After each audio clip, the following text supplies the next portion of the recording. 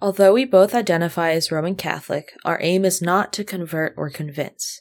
We have no official affiliation with any religious body and present here only our own interpretations and opinions of these stories.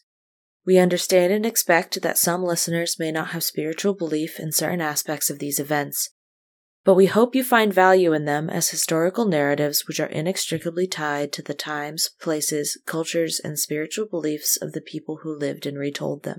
Due to age and variable documentation practices, we cannot guarantee the historical accuracy of these stories.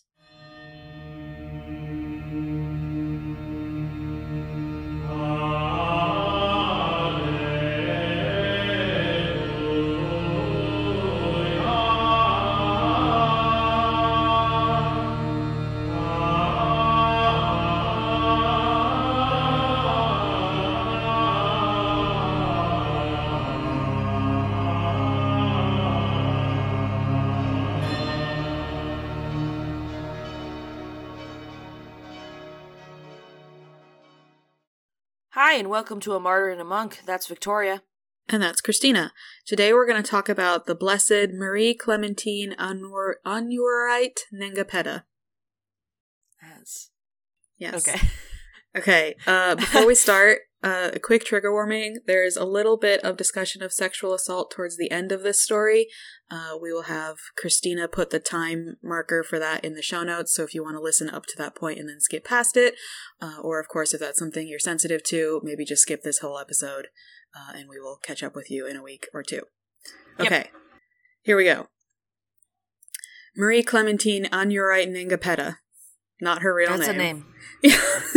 Yes, okay. She was born, just Nengapeta is her first name. Okay. She was born on December 29th, 1939, in a little town called Wamba, which is in what is now the Democratic Republic of the Congo. Okay. So if people don't have a map in front of them, the Democratic Republic of the Congo is a pretty big country, kind of right in the middle of Africa. So it's sub-Saharan, it's like jungly Africa. It just barely a tiny, tiny little bit of it touches the Atlantic Ocean, but that kind of seems like somebody wanted them to have a port, so they stuck a weird little arm out to the Atlantic Ocean. Yeah. But mostly it's just like right in the middle between, so it's the next country west of Kenya and Tanzania. It's just like a big blob in the middle.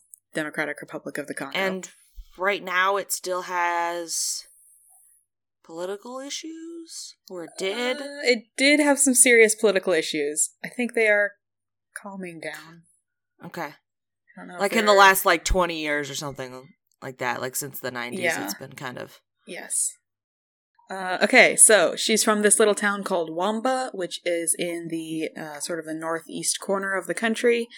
So like I said, her birth name is just Nengapeta. Her dad is a guy called Amisi Batsuru Barabobo, and her mom is a lady called Isu Julien. Nengapeta is the fourth of 6 daughters. Her younger 2 sisters are twins, so they have a lot of girls. Fun.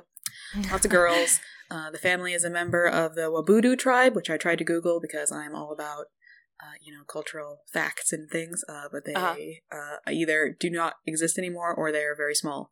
Because I can't find anything about that. Yeah. But so when she's a kid, her dad is not happy with her mom because the dad thinks that it's the mom's fault that they only have daughters and don't have any sons. Right. Because he clearly doesn't understand how genetics work. Yeah. So he... It's also the olden times, so... Yes. It's only 1930. It's only the 1940s. Yeah, but yeah. So he thinks it's his wife's fault that they only have daughters, so he gets a divorce and marries a new woman. It doesn't sound like a good enough reason for divorce.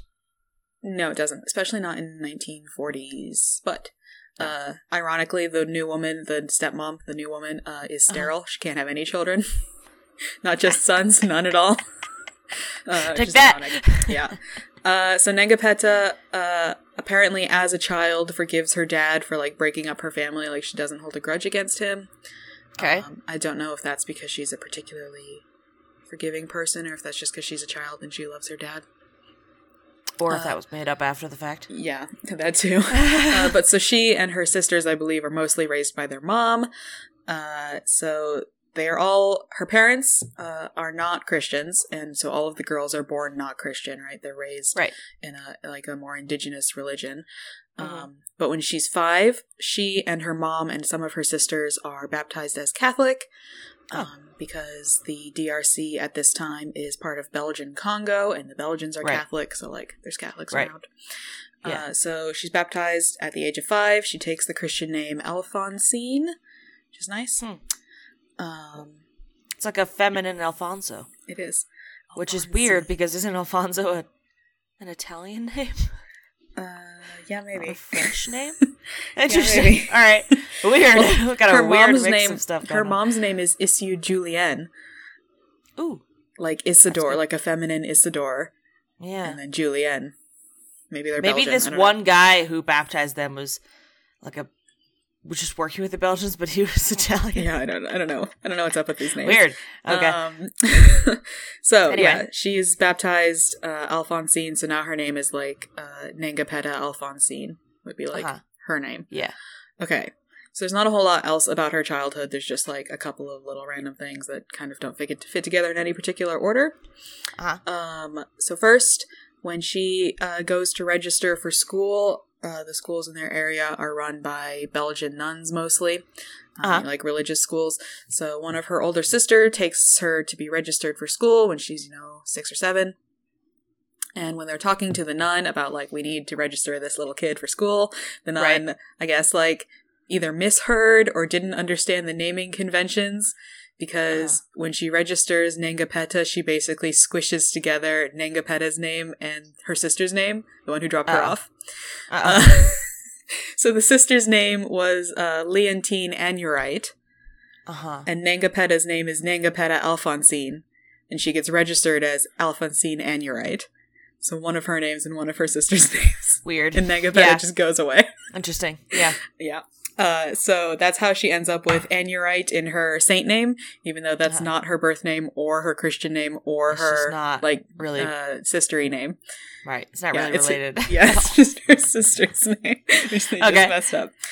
So that's how she ends up with Anuarite. We love clerical issues. Yeah, it's a solid clerical issue. I don't know if they thought that Anuarite was like her surname when her sister said it, and they're like, oh, well, this kid must have it too. And they like messed it up. Added it on. Not really sure. So, it seems like she was like a nice, cheerful kid, very friendly, helpful, always, helping her parents and her grandparents and her aunties and whoever. There's a story about how when she was a kid, she sees somebody butcher a goat in her village and then refused to eat the meat because, quote, the blood was too much like hers. That's one heck of a realization for a child. I know, right? Also, like, that means that she's seen her blood, which, I mean, I guess, you're living in a village, you get cut and stuff, but, like, that's one hell of a connection. Yeah, it is. Especially if no one else around you is being vegetarian. Like, there's nothing to, Yeah. It's kind of a leap. Yeah. So, yeah, that's just a thing she does. As she's growing up, she seems like from a youngish age, she's kind of leaning towards a religious life. It doesn't seem like it's necessarily that she's really drawn to God specifically. It's more like the nuns she grew up with and the nuns who were her teachers at school just, like, made a strong impression on her as like friendly and kind and loving and helpful, and she was like, I want to be like these people. Yeah. And I'm sure it's like that's a safer life, like going into that, and then maybe necessarily then it's like one of those things where it's like you have so many kids and it's like, well, some of them have to be religious because we don't have anything else for you to do. So she, as a teen, it seems, decides, like, yes, I'm going to be a religious. I'm going to go into a convent, do a religious thing. Her mom is not thrilled with this idea, because mom would prefer for her to do something that, like, makes an income, to help support the family, because being a nun is not helpful for the family. Is she the oldest? No, she's the 4th of 6. Oh, right, okay. And there must be a pretty decent age gap if one of the older sisters could take and register her for school. Right. Yeah. Well, I mean, you're not going to send a 10-year-old. Well, I don't think you would send a 10-year-old to do that. I think you could. It's like a 16-year-old, maybe. I mean, like, in a village, though, like, especially if... Yeah. Well, anyway, so she's decided that she wants to be a nun, and her mom's like, meh. Yeah. And so Nengapeta thought that if she, like, really consulted her mom about this and tried to get her mom to help her, that mom would just, like, put her foot down and put a stop to it. Right. And so there is this bus or wagon thing that comes into their village every once in a while to pick up people who want to be postulates at the convent in, like, the next little village. Okay. And so she's like, well, I know that this bus comes by every once in a while, so I'm just gonna, next time I see it, I'm just gonna get on it and not tell my mom, and I'm just gonna go. Which she does. So she gets herself to this convent, which is in another little town called Bafuabaca, which is about 60 miles away from her town, which is about 100 kilometers. It takes her mom about a week to figure out where she's gone because her kids just, like, vanished. Well, yeah. Right? She just disappeared. That's one hell of a way for a kid to just disappear. Yeah, like, so her mom's like, how are you going to figure out where she's gone? Her mom's freaking out, like, what happened to my kid? Where'd she go? Is something happened to her? And then eventually a kid, like a village kid who saw her get on the bus, tells her mom that, oh, she went to the convent. On the bus. And her mom's like, meh. But her mom doesn't try to go get her or anything. She's just kind of like, well, she's done it now. Yeah. So she leaves her there. Okay. So then Nengapeta officially enters the convent in 1959 at the age of 19. She takes her vows on August 5th and takes the religious name Marie-Clementine. So this is how her blessedy name is Marie-Clementine. Gets even longer. Anuarite Nengapeta. Yes, it just keeps getting longer. Yeah. Both of her parents attend her, like, initiation vow-taking ceremony thing, which is nice. That is nice. And they donated... Yes, it is kind of surprising. And they donated a couple of goats to the convent in her honor. Oh. Also nice. So they seem like they are mostly on board. Like, mostly fine with it. They've accepted it.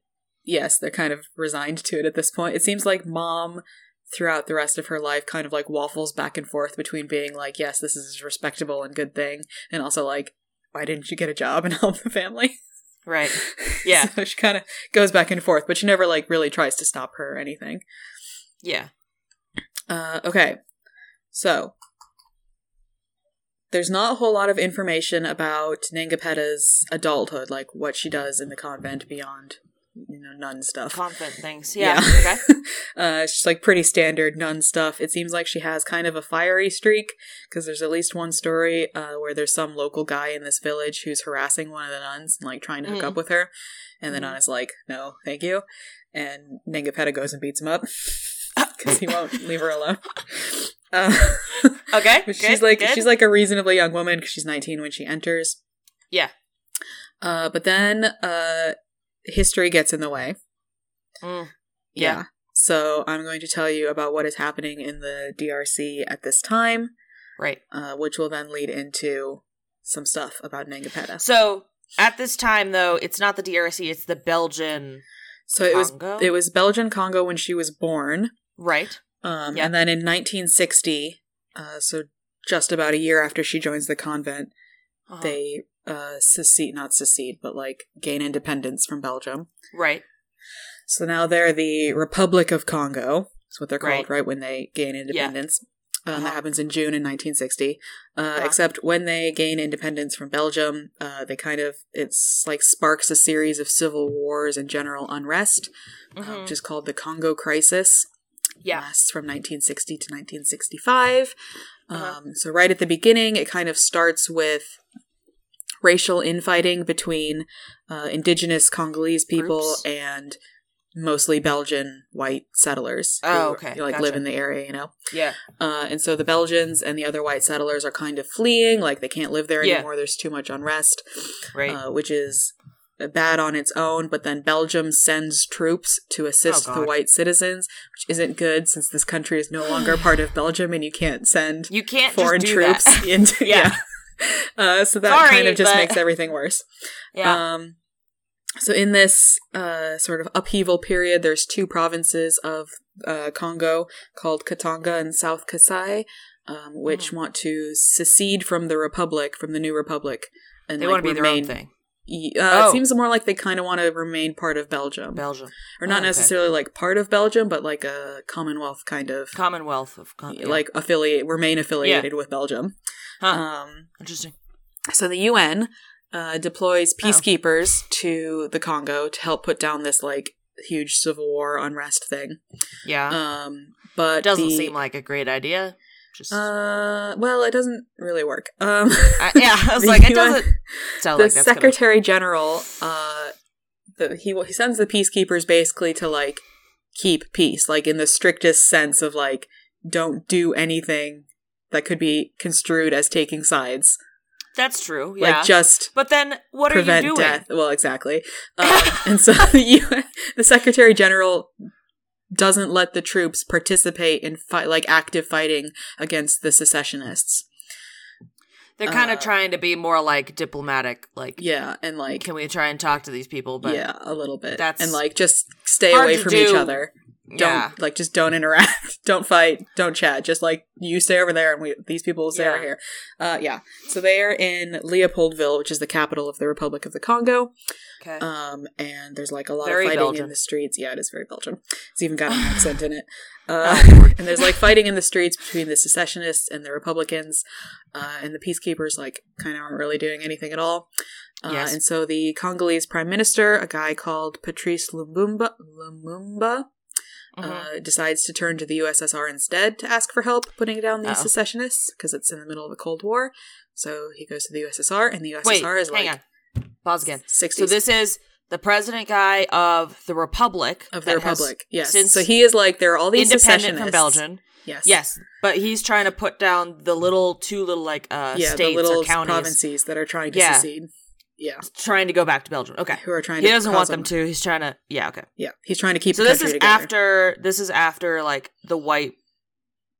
They're fully independent at this point. They are technically fully independent, yes. They're just trying to deal with internal stuff now. Okay. Yes, yes. So it doesn't really have much to do with Belgium other than these two thingies want to be part of Belgium, and Belgium's just kind of over there. Well, the Belgians also sent some troops, remember, to help the white But wasn't that citizens. During the... No, that's after the independence. So that's like this part of the reason this is such a huge issue is because there's like a lot of foreign powers like interfering, messing around. Yeah. Oh yeah. Lord. Okay. So now we have the USSR. Great. Yeah. So the USSR, he goes to the USSR and says, "Can you please come help us? Because the UN's not helping." And the USSR is like, "Yeah, sure." And they send. When has the USSR ever said no? Yeah. So the USSR sends military assistance and aid and whatever. The Congolese government are kind of like, not all of them are on board with asking the USSR for help. Like, they kind of split into like, yes, the USSR will help us and this is great. The other half is like, we should not have done that. That's just making everything worse. Yeah, it's just going to bite us in the butt, which... Yes. So now the government... Yeah. So now the government of the Congo, the Republic of the Congo, is like not unified, which means they're like not very effective and they're weakened, you know? You need to like stand strong in this kind of civil war situation. Right. You can't continue to split. Yeah. So they're getting weakened because they're arguing with each other. And in this kind of like confusion, a military commander called Joseph Desiree Mobutu stages a coup. And he becomes the de facto ruler of the country in 1961. Okay. The president, Lumumba, is arrested and then later executed. Yeah. So now this guy, Mobutu, is the president or prime minister, right? Quote unquote. Yes. More like dictator, right? Like military. Yeah, it's not great. What are they called? Military dictator? Yeah, military dictatorships, right? Yeah, kind of like that. So that's in 1961. They've only been independent from Belgium for about a year. So that's great. So now they have this new government in Leopoldville, which is the capital, run by Mobutu, the coup guy. Yeah. And then a rival government sets itself up in a city called Stanleyville. A bunch of Lumumba supporters, the president that got executed, set up a rival government. Yeah. In Stanleyville. Stanleyville is... So Leopoldville is the capital, and it is in like the far west of the country. And Stanleyville is kind of like the far east and a little bit north. So we're kind of they're like in half. Really far apart. And they have these two rival governments going. But this is also rolling into the Cold War, right? Yeah, it's considered a proxy issue. Proxy, what is it called? Proxy fight, proxy something. Proxy war? Yeah, I guess there's another word for it, but like a proxy war for the Cold War, like the Cold War. It's where like the two U.S. and the USSR are like using these other things to like fight. Yeah. So this new... I learned that from my little history map. Yeah. I was like, oh, what are we doing? I was like, not the Great Depression. That's too early. I was like, the next thing is the Cold War. Cold War, yep. It's a proxy war for the Cold War. Okay. Proxy conflict, maybe, is what they call it. So, this rival government that pops up in Stanleyville is put down, like, pretty quickly in, like, 6-ish months. By early 1962. Very nice. It goes away. And around this time, the UN Secretary General is killed in an unrelated plane crash. And he was the guy who also not great. Yeah, not great, but not relevant particularly. Yeah. And the Secretary General was really the one who was against the peacekeepers, like, being directly involved. Like, it was really the Secretary General who's like, no, they need to stay out of it. So once this guy dies... not really doing much. Yeah. So once this guy dies, the rest of the UN committee is like, well, they should do something. So the UN troops are approved to start to help a bit more, and they... by the beginning, by the beginning of 1963, so about a year later, they have defeated the secessionist movements that are, like, causing problems in Leopoldville. Okay. So the secessionist stuff is done. They've, like, fixed it. The rival government has gone away. They've, like, squished it. Right. They still have a military dictator, kind of, but they're like things are, like, kind of calming down. Settling a little and so they're bit. like, okay, things are settling. We're going What to... What year are we in? Like 65? 63. At this point? 63, okay. So Early this is in, like, 3 or 4 years. Yeah. 3 years, yep. 3 years. So, they're like, okay, things are calming down, so we are going to write up a, like, new constitution with, like, put in lots of compromises from all these different groups who have different, like, priorities and stuff. They set up an interim government. They select an interim president, and they're like, okay, we're going to, like, this is what we're going to do, and then a couple months from now, we're going to have another national election and, like, try to start over, you know?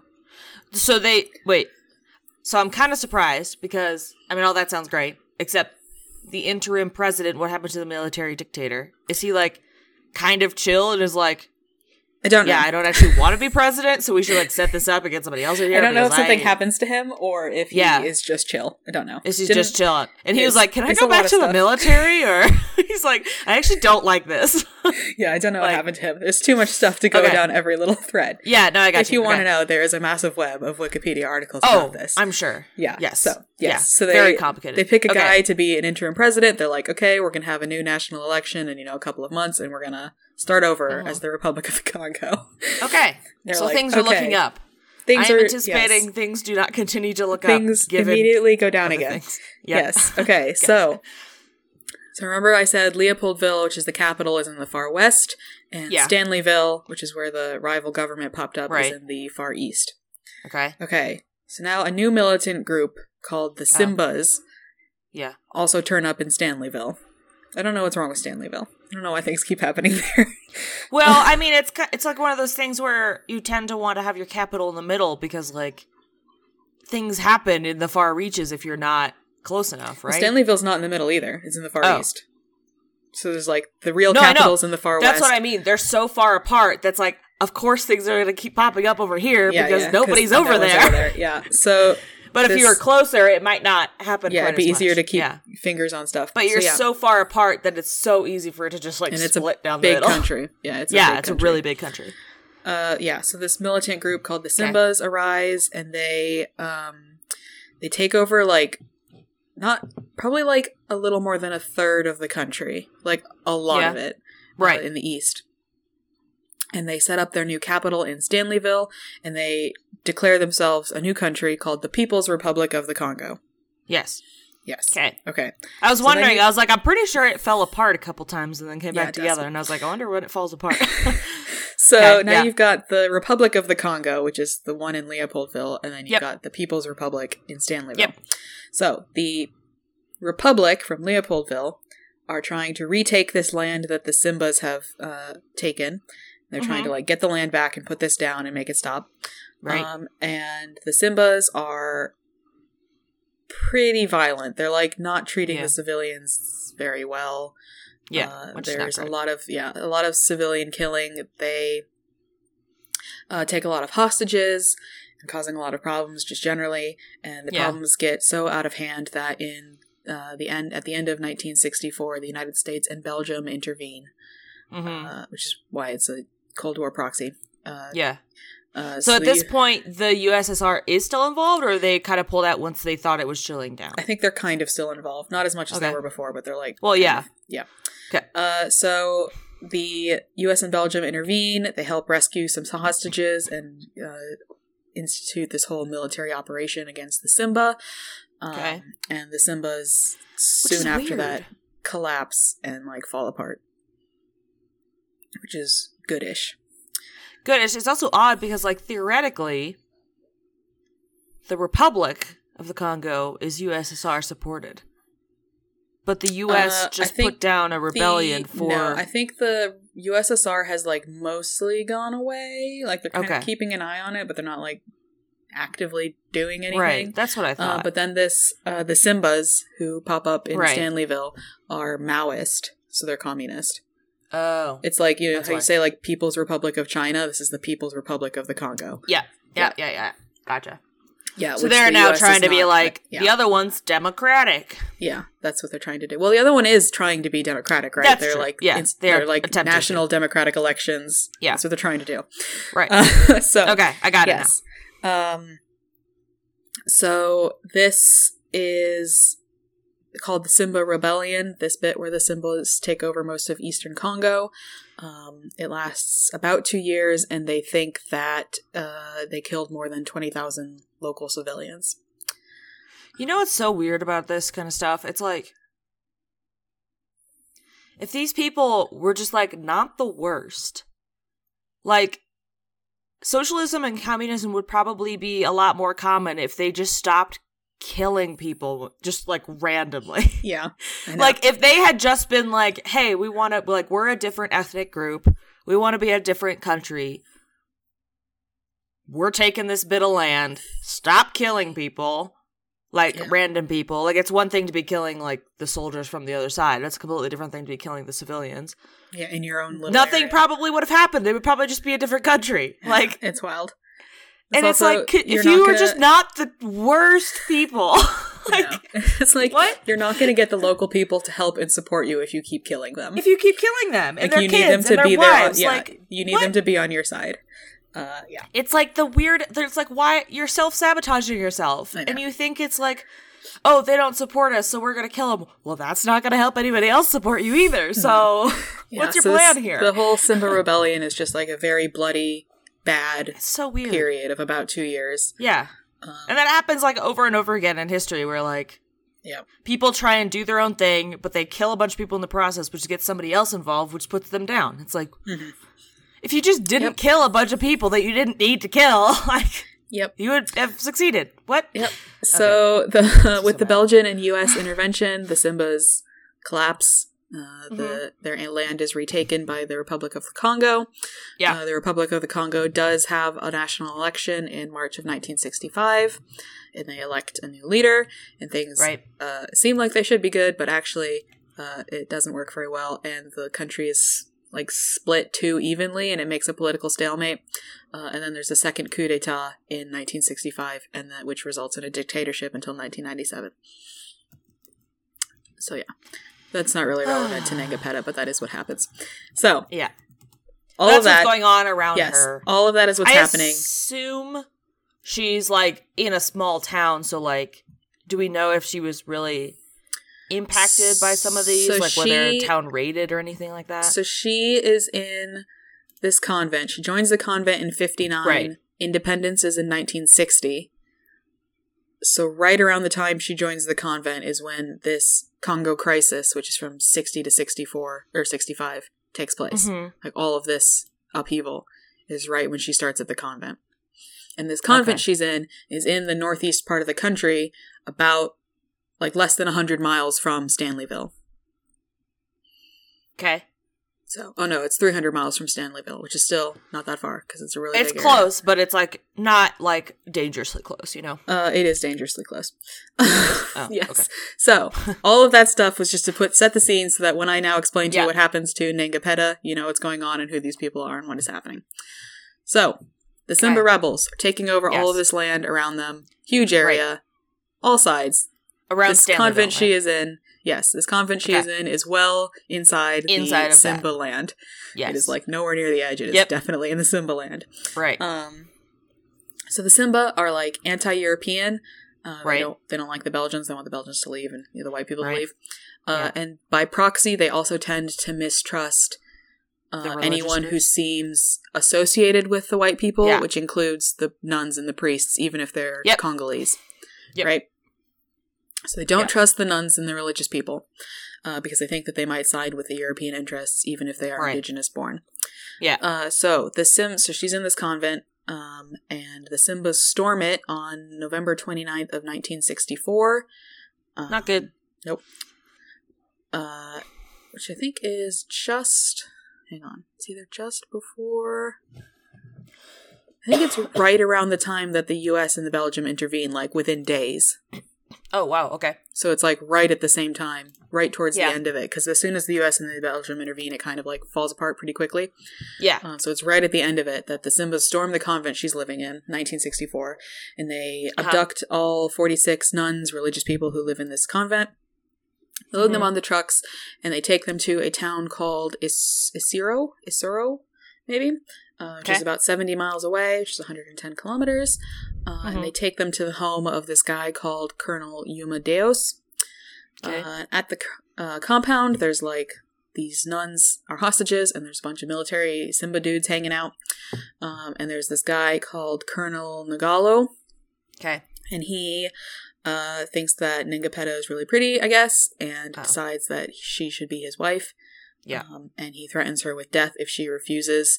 And she, of course, refuses anyway because she's a nun and this is like part of her job. That's the thing. Yep. Yeah. And so Nagalo is pissed about this, and he asks for one of his buddies to help him convince this girl to like be with him. Right. So he asks his friend, another colonel named Olombe, for help. So the next day, November 30th, Olombe has the rest of the nuns go to bed and is like, you can sleep safely over here and you can stay all together as long as Nengapeta stays behind with me. Yeah, bad. And so he is trying to force himself on her, and she is fighting back and refusing and, saying, I would rather die than give up my virginity and like, do what you're going to do. Yeah. So he is very angry about this, of course, and he takes her and another sister named Bakuma Jean Baptiste and puts them into a car. He's going to take them to an unknown location. I don't know if anyone knows where he was going to take them. Right. But he basically puts them in this car, and then he goes back inside the compound to find the car keys. And while he is inside, the two sisters try to escape, like into the woods, Right. But they are captured pretty quickly and then beaten quite badly. So Bakuma, which is the other sister that he put in the car, has her arm broken in 3 places from the beating and passes out from the pain, basically. Yeah. And then Olombe is just pissed that Nengapeta is refusing to sleep with him. Yeah. And so he gets some of the other soldiery guys who are around and has them stab her with their bayonets a bunch of times. And then he pulls out his gun and shoots her in the chest. Yikes. Yeah. Bad. Not good. So this is only the next day after they're taken from the convent. Right. So it all happens pretty quickly. I assume she dies. Yeah, she does. Yeah. She doesn't die immediately, it seems. So she lays and bleeds out for a couple of hours, maybe. Yikes. Yeah, which is grim. Not good. And while she's dying, she tells Olombe, I forgive you, for you know not what you are doing. Which is almost exactly what Jesus tells the Roman soldiers. Which is ominous. Yes. Yeah. And then she dies at about 1 a.m. on December 1st, 1964, and she is aged 24. Yikes. Yep. Okay. She is initially buried at a mass grave, like, near this compound. Right. But like I said, this is, like, within days of the U.S. and Belgian involvement, so this whole thing falls apart very, very quickly after this. Yeah.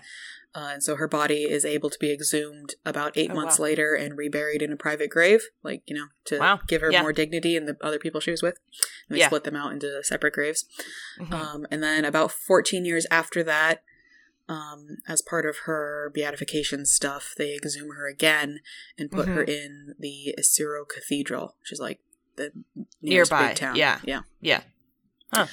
When they do this exhumation, the second one for the beatification, they find that she has a picture of the Virgin Mary in her hand, and it seems like they don't know how she got it. Wow. Yep. Yeah. Jeez. Yes. So, Fun. she doesn't have any miracles, the levitation or any healings or anything. And she gets to be beatified because, as you told us a couple weeks ago, martyrs kind of like jump the line. Yep. So she's a martyr. Her beatification process is started in 1977 under Pope Paul VI. And then her beatification is approved on June 9th, 1984 by John Paul II during his first visit to the country, which at the time was called Zaire while it was under the dictatorship. So his first visit to Zaire. They say that more than 60,000 people attended the beatification mass at the big cathedral. Wow. Yep, which is pretty good. And there was a rumor that her killer, who is still alive and didn't go to jail and had actually been pardoned, was at the mass. Yeah. I don't like that. No, I don't like it either. And then there's a story, I don't know how true this is, because how could anyone ever confirm this, but there's a story that this guy, Olombe, tries to get a meeting with the Pope, with John Paul II, to, like, express his remorse, is what they say, quote unquote. And John Paul II says no. Ha! Take that. Yep. It's not good. Yeah, John Paul II's probably like, no. Especially since, like, that sounds very much like a power move. Yeah. Like he wants to get into heaven. Or just that, like, the Pope is a powerful and, be aligned with the Pope at this point, like. Yeah. And the Pope's like, ew, no. Yeah. Yep. So that doesn't work. Okay. So she has her, they have some of her religious writings, which are being used. They're still working on the formal canonization for sainthood. Like, they are still doing it. They didn't just stop. So her writings, some of the stuff she wrote when she was growing up and in the convent, are part of that. The Wikipedia page even has the name of the priest who is, like, in charge of her sainthood cause, which is fun. It's quite good. Yep. And so no miracles, pretty straightforward. There's a couple of no relics either, because she is just buried in this cathedral.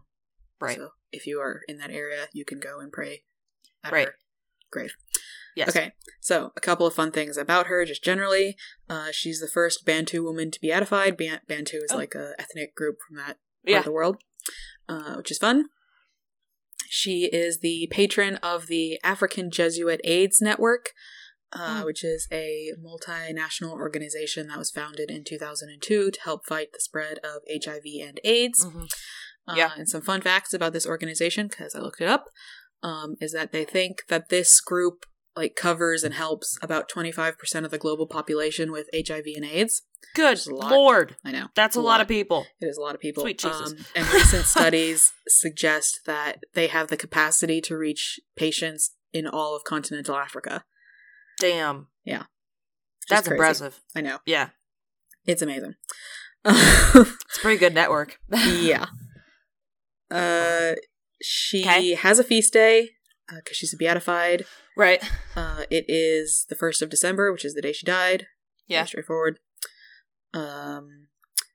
Then there is a thing that they did in 2009 in the DRC, where they established the Anuarite Woman of Courage Prize. Which recognizes the contribution of Congolese women to the development of their communities and the support of democratic ideals. And it's awarded every year with a cash prize to, like, help your community. That's pretty cool. Yeah, which is nice. It's called the Anuarite Prize, which is ironic because that is not her name. Because it's not her name. That is the part of her that is not her name. Oh, man. One of her 4 names that isn't hers. Yep. Rip. So that's kind of it for her. She's a pretty straightforward person. There's not a whole ton of information because, saints enduring a civil war. Yeah. Not a lot of stuff. Martyr. Yeah. Yep. I wonder what they're working, because he said they're still working on her stuff. And I wonder if they're just, like, waiting for a miracle or what. Yeah, maybe. Maybe they're, like, keeping it in the Or maybe they're like investigating a few. Yeah, because she only needs one more, right? Because if she's a martyr. Yeah. Yeah, she only needs one more to get holding on. Saint. Yeah. Yeah. Huh. Interesting. It's wild to learn about all these, like, I don't know. Because we don't learn that much about this part of the world in American education. Schools, yeah. Yeah. So it's, I don't know, it's weird to hear about, like, such a massive and terrible conflict. Right. You kind of just, like, don't know anything about, really. Yeah. Yeah, it is. It's also just like, well, like how big the world is. It's like things can be happening and everybody else is just like, ooh. Yeah. I mean, I guess, like, our parents and grandparents must know about it. Like, it must have been on the news and stuff. In the Cold War, yeah. A lot of stuff about the Cold War. And we just... But even with that, we hear a lot more about, like, Cuba and like, Central and South America stuff in relation to the Cold War than Africa stuff. Probably just because of proximity, though, honestly. But yeah, she seems brave, if nothing else. She must have known that they were going to kill her. Oh, yeah. Yeah. For sure. Yeah. And I hate stories where sometimes you get these from, like, the Holocaust and other wars, too. Yeah. Where it's like, you know, Anne Frank died 2 weeks before the liberation. And stuff like that. And you're just like, no! Or people, like, the last groups of people who were gassed before the camps were liberated. Yeah. Yeah. And so this, really depressing. It's so much worse that it must have been within days of the... Yeah. Yeah. Which, horrible. But at least, like, it happened soon enough that, like, the other nuns knew where she was and, like... Yeah, I think go back and either most or maybe all of the other nuns that she was initially arrested with survived. Yeah. Yeah. So, that's good, I guess. Yeah. And it's close enough that she wasn't just, like... lost forgotten or like nobody could figure out what happened. Ugh. Well, that was a good job. So yeah, that's Marie-Clementine Anuarite Nengapeta. Well, awesome. Thank you much. For everybody listening, you should definitely rate and review the podcast. That is what helps us get to more people. Or tell a friend. Tell a lapsed Catholic, tell a non-lapsed Catholic, tell a young person, because most of our audience is young. And we will see you all in 2 weeks with our next episode. Bye. Bye.